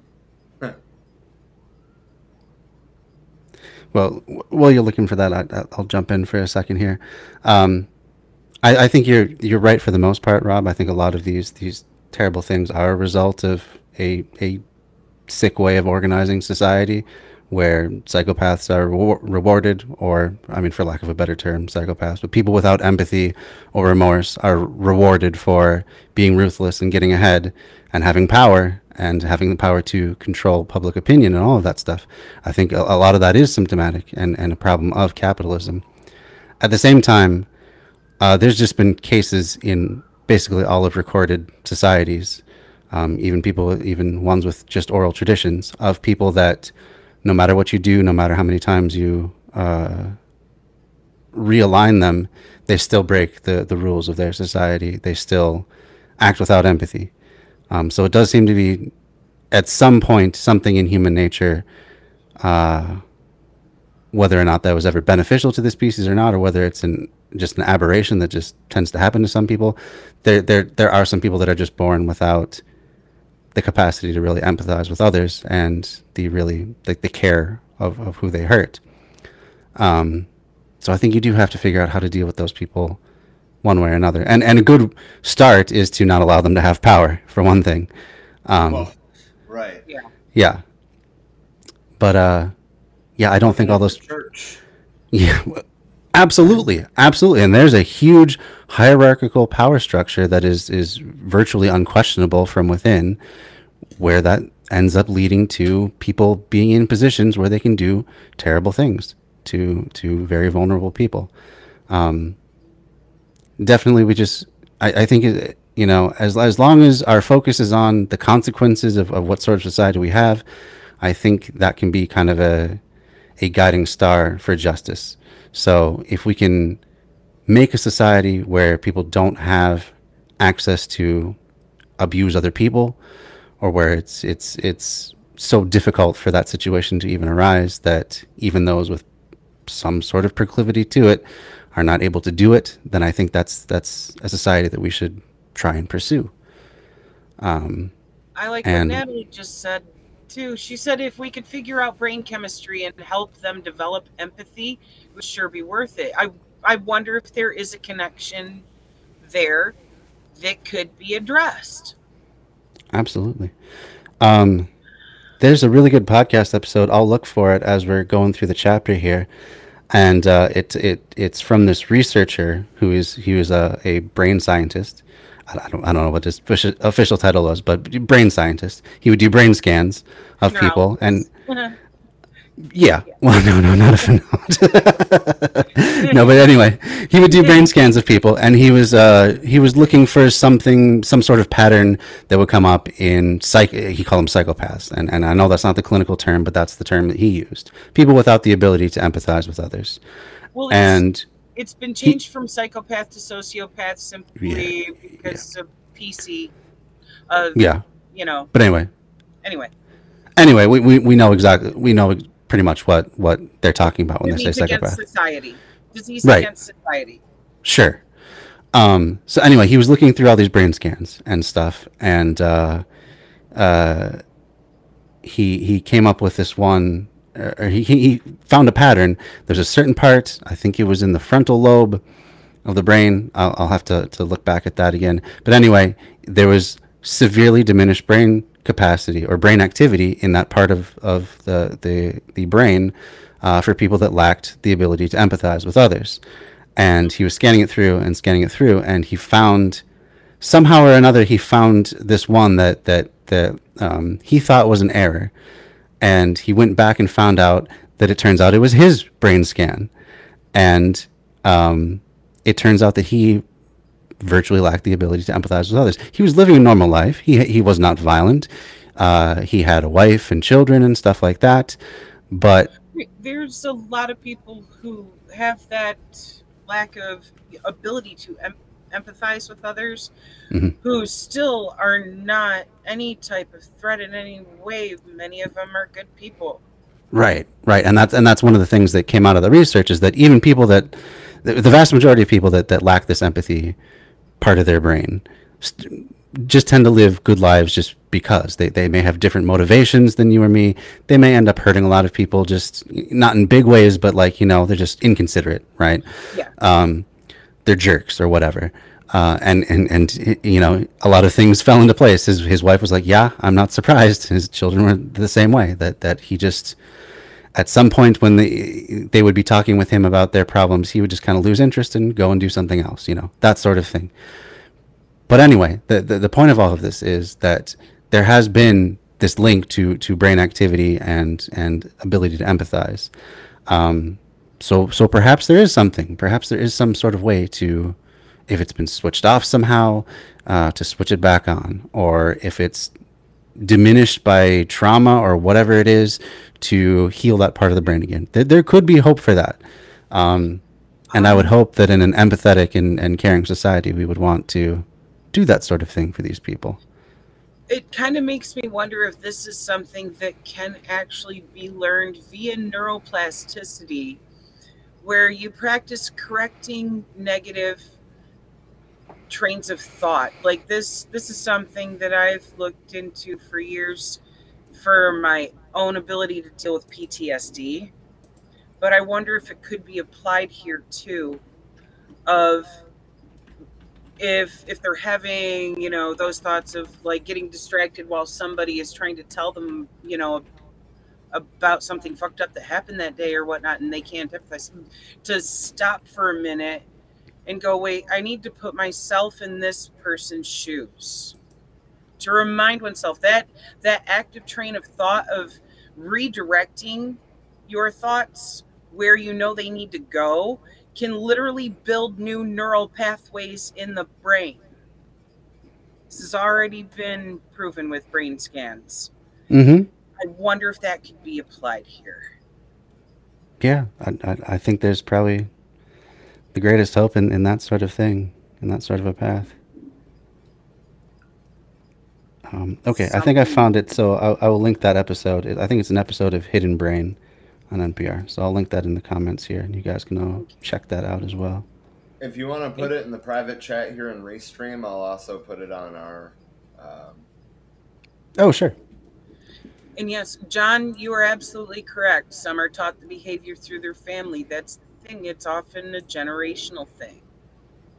And it gets normalized like that. And it's not normal.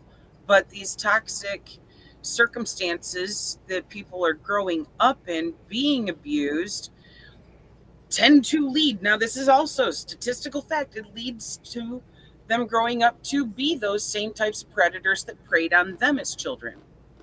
There is a fucking link. Most people who are pedophiles were also molested when they were kids. Yep. Yeah, that definitely is something that can basically destroy that part of the brain as well, and that ability to empathize is severe trauma. Yeah.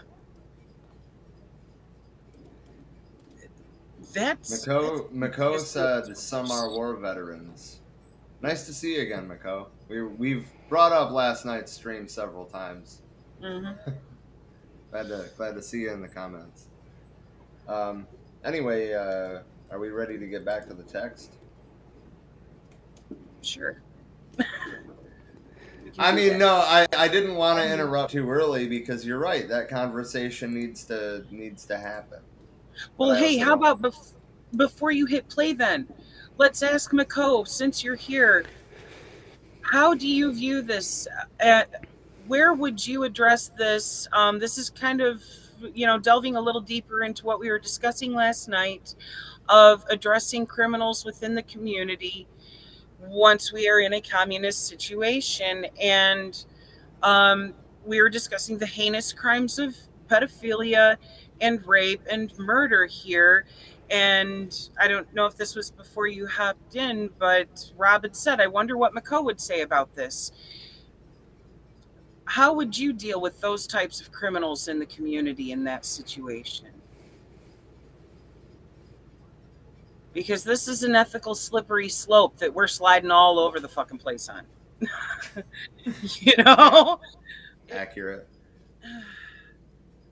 it's not acceptable to allow a threat to children to continue to have Absolutely. access to children in the community. Um, it, it, it's a point of being torn of do we try to say address those issues on that brain chemistry level? Do we try therapy? Do we go for death penalty? What do we do here? Fair enough. Good question. They all have valid ground. Next time that we pause, let's see what he says. Okay, sounds good. Democracy means equality. The great significance of the proletariat's struggle for equality and of equality as a slogan will be clear if we correctly interpret it as meaning the abolition of classes. He already responded. Exile, termination, war club. Mm-hmm. Well, yeah. Exile for the ones that can be. Termination for those that have proven themselves unable to stop causing harm. Yeah, see, I mean, that's what I was wondering too. Like, and I mean, obviously that answers the question, you know, like, what do you do for serious crimes like that? And I mean, I kind of figured that termination would have to be an option. Yeah. But I mean, there's some cases where they literally don't leave you any other fucking choice. When people are serial pedophiles who have harmed countless kids for decades, that's heinous. Yeah. That's heinous, you know? Looking at the Catholic priests here. Right. Natalie said, my daughter works with adolescents with sexual deviant behaviors, and much does appear to be learned behaviors, though could not a significant part be from inheritance of genetics also? That's a big question. I don't have the answer to that question either. John said, each is a case-by-case decision. Wade said, it is reasonable to be angry and to have thoughts of violence, but it is worth consideration through the lens of empathy, not just for them, but to help heal the traumas of the world before going to such measures. Yeah. Anyway, sorry. Back to the text. Oh, one more thing. Sorry. Democracy means only formal equality. I'm so sorry. Just one little thing. Could you turn on the closed captioning just for those who might be wanting to follow along and don't have the book in front of them? I thought that it automatically did it. No. I'm not seeing it coming up. I don't know how it's being viewed by other people, but just on like on the YouTube video, if you just click on the CC there, should pop right up. Oh, you mean for that? Okay. Yeah. I got you. All right. As soon as equality is achieved for all members of society in relation to ownership of the means of production, that is, equality of labor and wages, humanity will inevitably be confronted with the question of advancing further from formal equality to actual equality, i.e., to the operation of the rule, from each according to their ability to each according to their needs. By what stages, by means of what practical measures humanity will proceed to this supreme aim we do not and cannot know. But it is important to realize how infinitely mendacious is the ordinary bourgeois conception of socialism as something lifeless, rigid, fixed once and for all, whereas in reality, only socialism will be the beginning of a rapid, genuine, truly mass-forward movement, embracing first the majority and then the whole of the population in all spheres of public and private life. Comment, I really like that passage. I think that it really captures the potential of moving beyond capitalism to really explode into an age of technology and sociological rearrangement that we just can barely begin to fathom right now. Continuing. Democracy is of enormous importance to the working class in its struggle against the capitalists, for its emancipation. But democracy is by no means a boundary not to be overstepped. It is only one of the stages on the road from feudalism to capitalism, and from capitalism to communism. Democracy is a form of the state. It represents, on the one hand, the organized, systematic use of force against persons, but on the other hand, it signifies the formal recognition of equality of citizens, the equal right of all to determine the structure of and to administer the state. This in turn results in the fact that, at a certain stage in the development of democracy, it first welds together the class that wages a revolutionary struggle against capitalism, the proletariat, and enables it to crush, smash to atoms, wipe off the face of the earth, the bourgeois, even the republican bourgeois state machine, the standing army, the police, and the bureaucracy, and to substitute for them a more democratic state machine, but a state machine nevertheless, in the shape of armed workers who proceed to form a militia involving the entire population. Here, quantity turns into quality. Such a degree of democracy implies overstepping the boundaries of bourgeois society and beginning its socialist reorganization. If really all take part in the administration of the state, capitalism cannot retain its hold. The development of capitalism, in turn, creates the preconditions that enable really all to take part in the administration of the state. Some of these preconditions are universal literacy, which has already been achieved in a number of the most advanced capitalist countries, then the training and disciplining of millions of workers by the huge, complex, socialized apparatus of the postal service, railways, big factories, large-scale commerce, banking, etc., etc. Quick comment. My strong suspicion is that a lot of the more reactionary elements in the United States know this, have studied this, and are deliberately just trying to keep people from reaching that stage of development by any means necessary, even if it means retarding their own system. Continuing.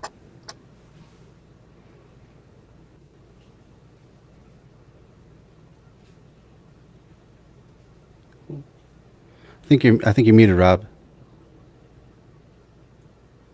My bad. I forgot that I muted myself. That is, there's a liner note. That is, capitalism has created huge networks of economic cooperation via national and international corporations and public industries and services. The problem is that these entities are privately owned and controlled.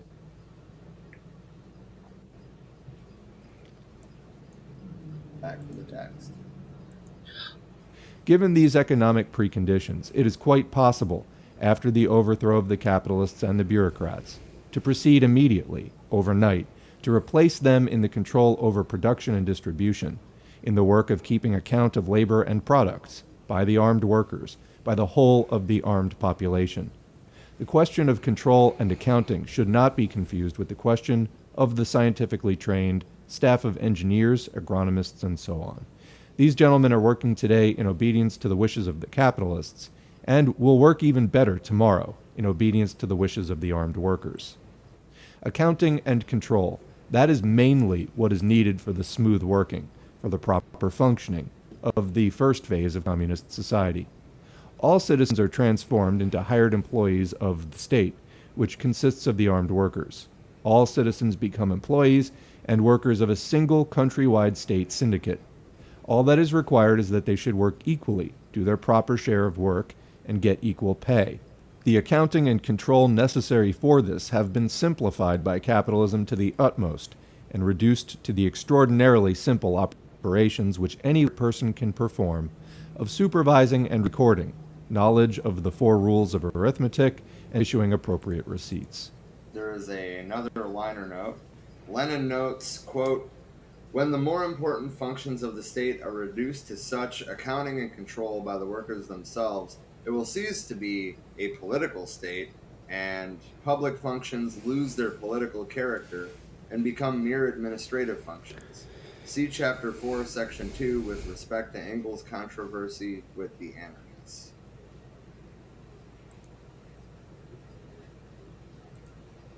That's all.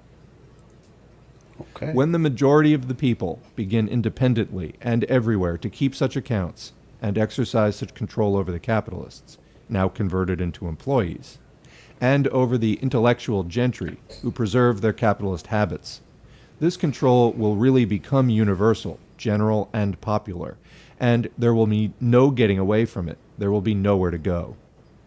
The whole of society will have become a single office and a single factory with equality of labor and pay.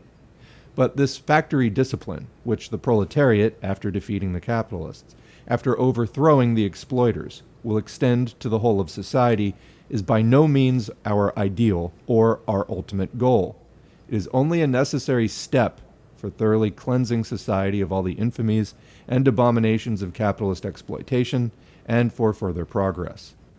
From the moment all members of society, or at least the vast majority, have learned to administer the state themselves, have taken this work into their own hands, have organized control over the insignificant capitalist minority, over the gentry who wish to preserve their capitalist habits, and over the workers who have been thoroughly corrupted by capitalism.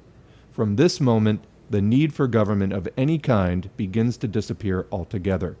The more complete the democracy, the nearer the moment when it becomes unnecessary.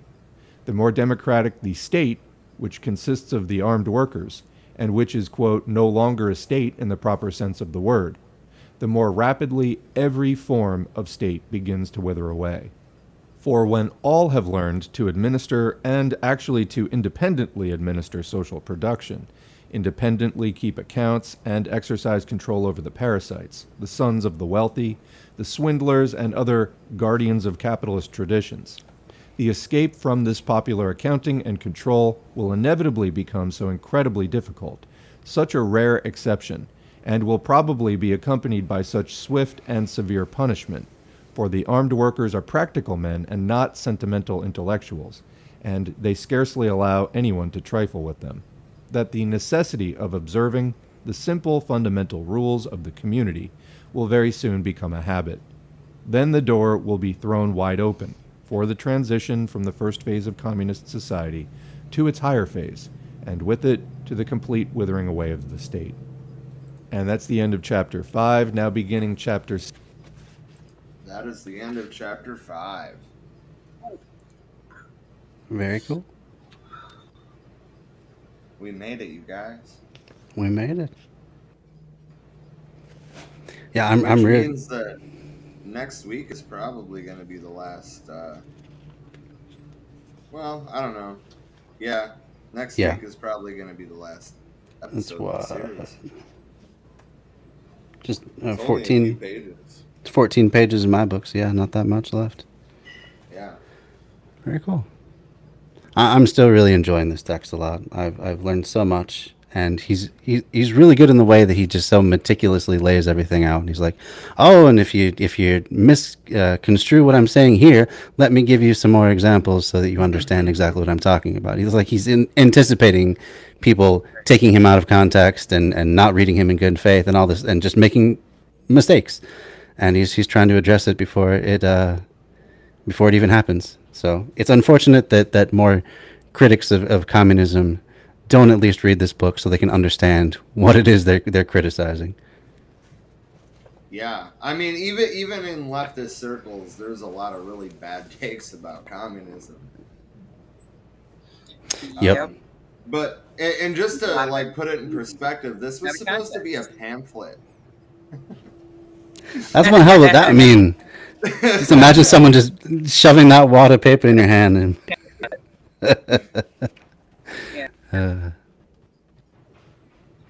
Yeah, no, it's like that he's being very clear and concise of reiterating points throughout various circumstances of here's how it would apply there, because you do really specific to gain a full understanding, because otherwise wide open to some interpretations that aren't so hot, and that's been utilized by Red Scare propaganda to try to shit all over communism for so fucking long. It's like, wait, you misunderstood that. This is what that really means. That's part of conversations that I have with people who are unfamiliar with what communism really is. Like, wait, whoa, that's misinterpreted. Let's fix that. You just want the state to do everything for you. Yeah.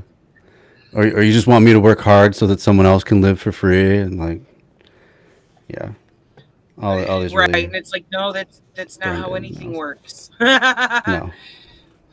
Like there And shouldn't. John said, "Read Das Kapital. This is a pamphlet. This is a pamphlet." Yes, That's a great Yeah, you yes, right. that's on the list. Yeah, eventually I do want to go through all, or at least the first, what is it, two or three that are really important volumes of Das Kapital. Got to get to it Yeah, sometime, I suppose. Yes, that's gonna we'll be bringing our that's listeners. that's meticulous. Yeah. Yeah. Yes, Although after all that Lenin has been quoting Marx in Critique of the Gotha Program, Marx's book Critique of the Gotha Program, it seems like that might be a good one to choose. At least I like to go. I like to alternate between communist and anarchist literature. So I think that perhaps when we get back to communism again, that might be a good one to dive into as well. hell yeah. Indeed. John said one, if no other, but 2 and 3 are great. Cool. Good. I have never read 2 or 3, and I don't think that I actually made it through the first one, but that's a Right. lot I've of read book. parts.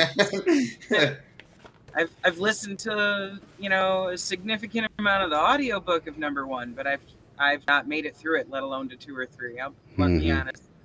But it's another moment of we're learning this shit together. Yeah, yeah. So yeah, I mean, if you do come back to, when you get back to communism, if you do get to fucking capital, Mm-hmm. I'm down. Yeah.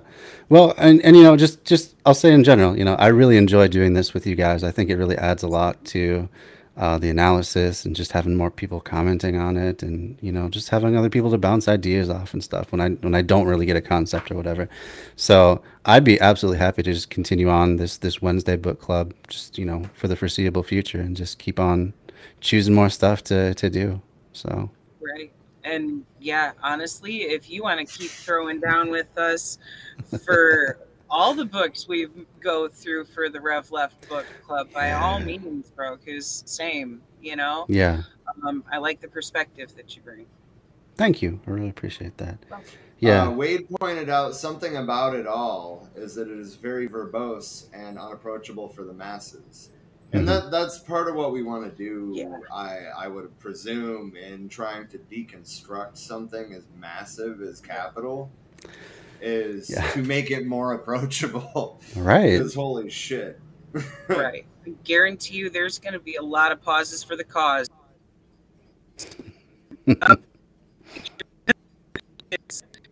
Yeah, I mean,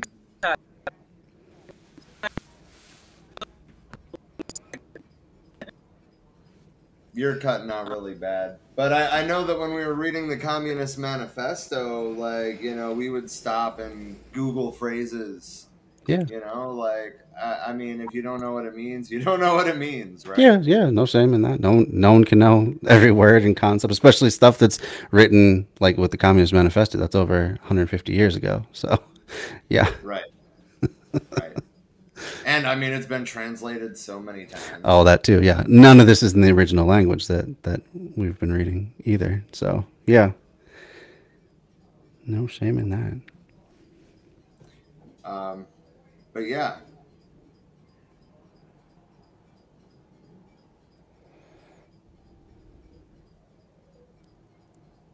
S and time era is contexty. I'm not sure what this means either. I'm sorry, John. Can you tell us what this means? Yes. S and era. Okay. That being said,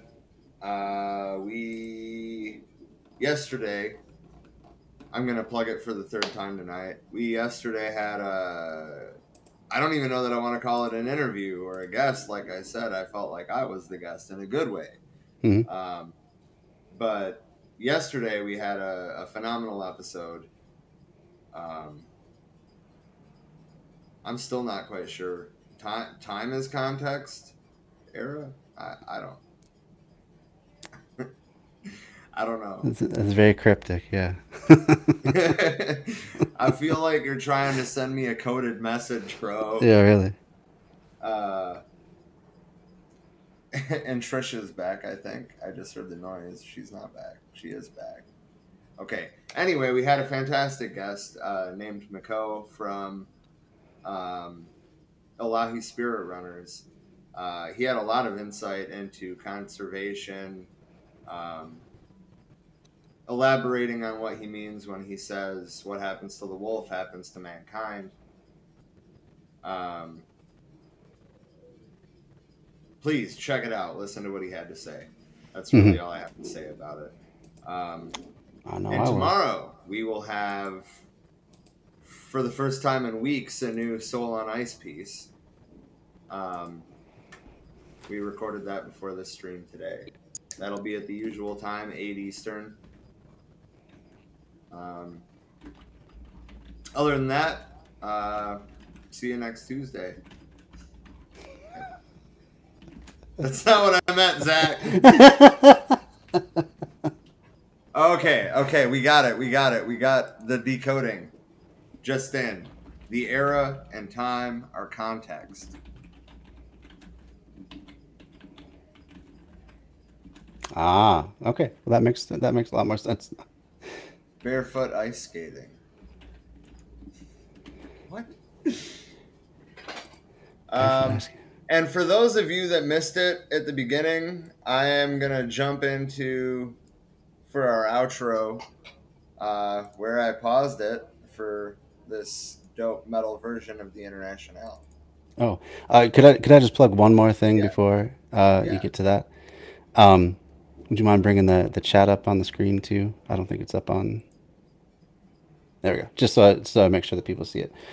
So in the group that I run on Facebook, Left Signal Boost, as well as Left Pod Posting and Rob and Trish's group for We Are Many education and discussion group, we are collaborating to have the second annual Lefties Awards, which is just it's kind of a fun thing.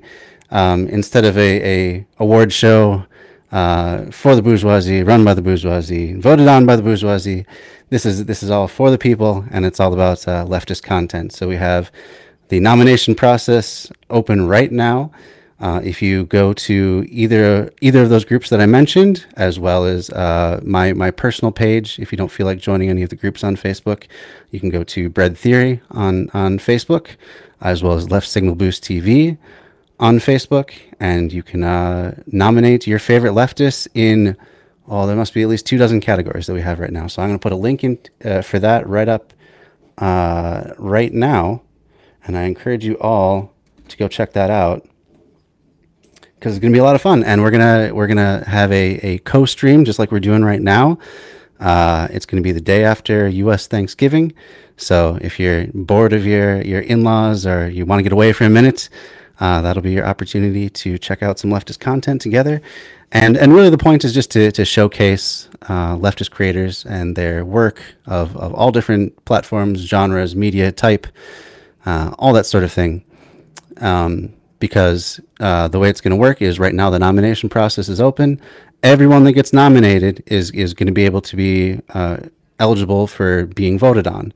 But also, everyone that's nominated is going to get a little clip during the award show to showcase their work. So all you have to do to showcase the work of even the smallest, least known leftists, no matter how many votes they get, is to go ahead and go nominate them for an award for this year. And then we're going to start the voting in November, and have and that's going to be open to absolutely everybody. And then we're going to have the award show I should have the date in my mind already. I'm sorry. But it's going to be, let me go. It's going to be November 26th. Friday, November 26th will be the night of the show. So it should be a lot of fun. I look forward to it. Rob's going to be a co-host. Hopefully Trisha will as well. As well as some other people from Left Signal Boost and myself. So it'll be pretty cool. So yeah, I just want to throw that out there before we went. Seize the Minis asked about this book. Ooh, that would be a good one to cover too. Yeah, I have not read it in its entirety, but I'm down. Yeah, I would love to do that for sure. Very cool. Yeah. Anyway, I guess since the fire department is leaving, I will mute myself and Sure. play And- this. Sorry. I'm sorry. One last thing for those of you who, I'm sorry. I keep doing this to you. I really apologize. For those of you in my Twitch community, we are going to raid into another channel. I'm just going to pick it myself this time, and hope you enjoy who we're going to go look at next. So that's it. I swear that's the last thing. All right.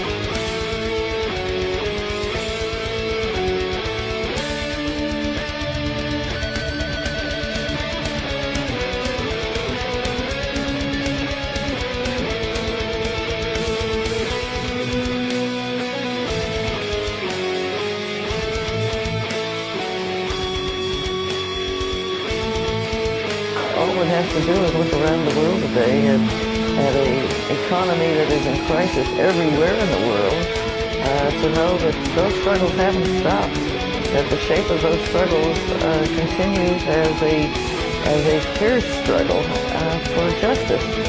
And as long as that struggle is there, and it will be there, the dream of a world in which man's exploitation of man will end, when the inhumanity of humans to humans will cease, when oppression will disappear, is the honest dream. And unless one dreams beautiful dreams, one lives a very dismal life.